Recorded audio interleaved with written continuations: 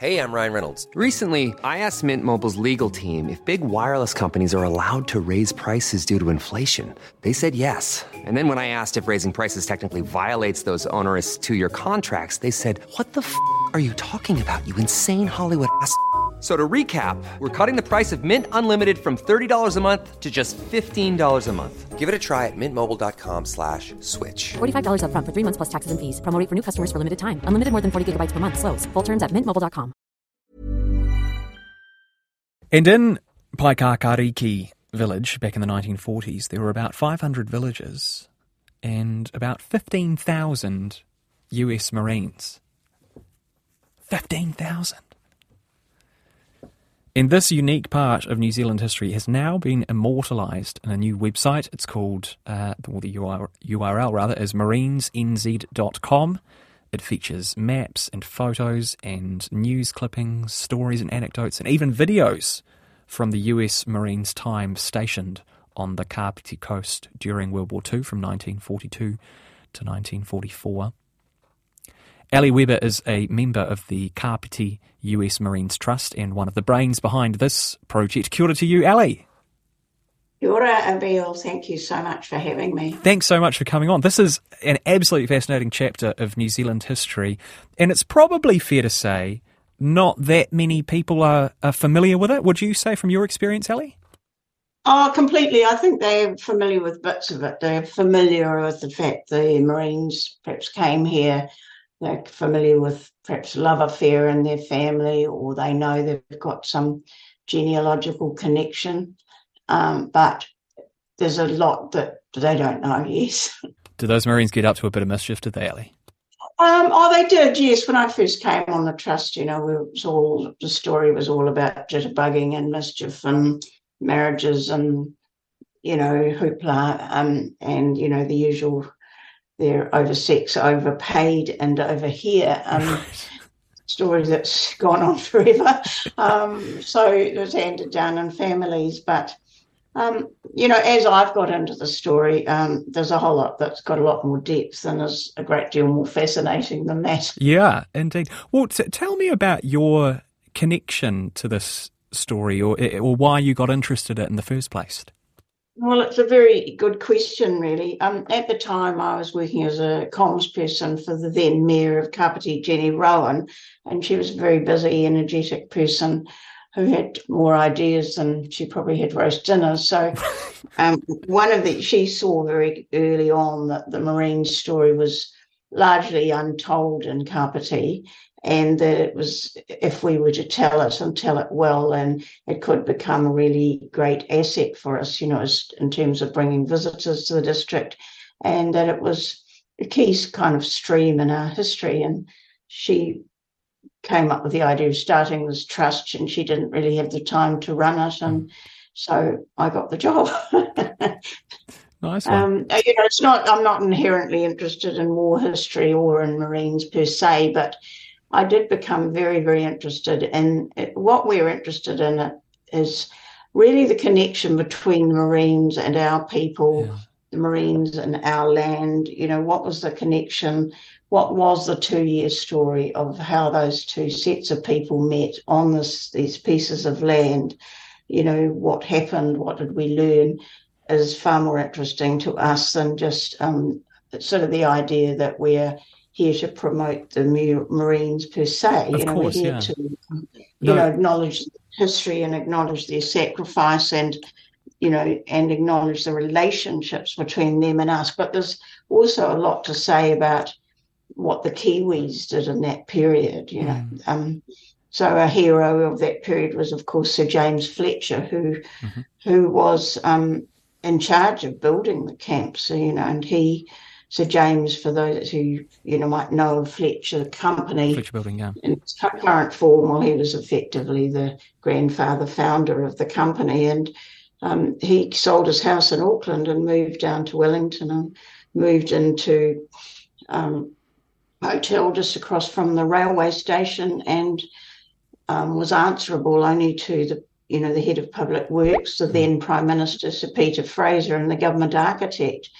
and got on with the job of getting the first camp up and running within 6 weeks between when the Marines arrived. So that's often used as a story of how New Zealand can really, if I be crude, kick ass and get something to happen quite quickly if it has the will and the lack of bureaucratic red tape to do so. Yeah.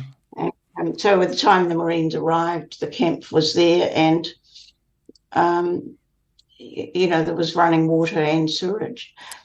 Ellie, I'll just tell you, there's a funny story in my family because I think my great-grandfather, or perhaps my great-great-grandfather, was in business with one of the Fletchers early on, and so the story goes down in Dunedin, and so the story goes that my relative said at a certain point said, "Oh, this bloody Fletcher, he's holding me back. I'm going to go out and do it by myself."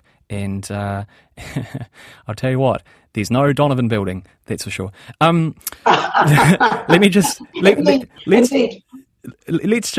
bring it back, Ellie. For people who aren't familiar with the story, why did the US Marines come to New Zealand? Okay, well, they came because I think, first of all, our troops, our men were, as many people will know, they're in the Middle East and in Italy, and they, had a very good reputation. So they've been there for quite a number of years, and the Allied commanders did not really want to bring New Zealand troops home because they were doing a good job and they were sort of required over there. So, there was one element of it was the protection of New Zealand citizens, because the Japanese, were advancing across the Pacific and things were looking pretty threatening, particularly after Pearl Harbor. And the second thing really was that, so once it was decided to commit and for the Americans to come here, then they were looking for a place where it was a kind of, I'm not sure that this is the right military term, but it was kind of a lift-off centre. So They would come here, they would prepare for war, they would get their strategy together, their men would get trained, and it was also a period to come back to repatriate in. So, men didn't come here necessarily for a whole year even. They were here for short periods of time. The first Marines were the first to arrive in 1942. And they were only here for about 6 weeks before they were then sent to Guadalcanal. And then those that survived Guadalcanal very often came back here. The wounded were treated and got back on their feet again, and brought up to speed with exercise and sent back into battle. And they're also preparing here using New Zealand because of the coast and of the nearby forest.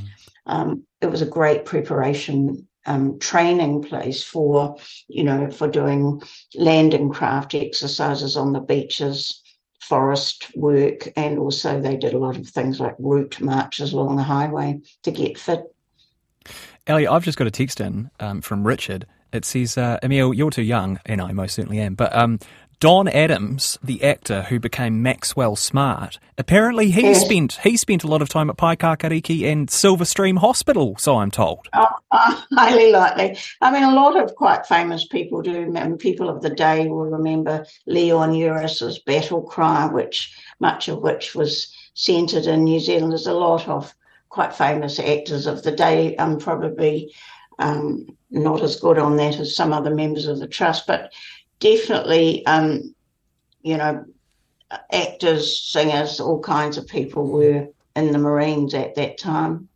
The website features, it's a really good, I highly recommend people take a look. marinesnz.com is the URL, and it features some really delightful memories from people who were living in the area at the time. Do you have a particular favourite that springs to mind?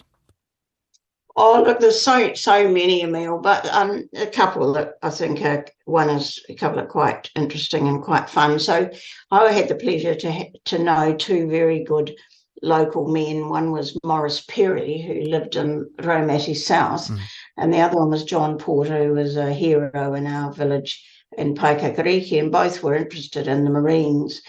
and they started their interest and saw the Marines when they were young kids at primary school. And I remember being at a function with both of them, and I said to them, "Do you two know each other?" And that turned out they had never met. And John Porter said to Morris Perry, "I always thought you must have had a much more interesting war than I did, Morris." I said, "Why was that?" And he said, "Oh, because he saw more warfare on his side of the park than I did." Well, at the time, there was jeeps roaring around the park, and there was bombs going off, and the local kids, particularly the boys, were completely fascinated by all this, and they were collecting shells from in the park and watching, looking out for foxholes and all kinds of things. They thought they'd died and gone to heaven at one level. I loved and I suppose another more moving story, but this would symbolize a lot of what happened. A lot of people people always think of the Marine relationship with locals as being, romantic between Marines and young women, but a huge number of the relationships were actually between families, and people's mothers were just beside themselves because they looked at all these guys marching around and thought, "Oh my God, they could be our sons. They're only 17 years old." And, there's kind of the story of the woman who kept on, she wrote to the boy she considered her son who'd gone off to Tarawa, I think, and she kept on writing letters to him, and she would pack up these fruitcakes and, tape them down and everything. And then eventually the fruitcakes started coming back and the letters were never replied to. So that would be a very typical sort of thing that a mother in New Zealand might experience, and I think speaks to the sort of family relationship. There's also memories I have of veterans in their 80s that I was running around Wellington and Howling Southerly trying to help them find their old girlfriends' houses. And, they're so sort of funny but moving to see men that old who suddenly become romantic again. And even though they'd gone through this dreadful war, there's still that upside of life, I guess, to people. So many memories, really. Yeah, the spark of the human condition. We've been talking a lot about the Marines and the men, but tell me also about Silverstream Hospital. We mentioned that just before, and there were American nurses here tending to the wounded, Ellie. Indeed, and that's something that we can often pass over, because a very significant number of those that came back off the ships, if you look at some of the photos on the website, you'll see quite a lot of very powerful ones, say in the Norm Hatch collection on there of, bodies being loaded off big troop ships. And a lot of the men came back, they were wounded, they went to Silverstream Hospital.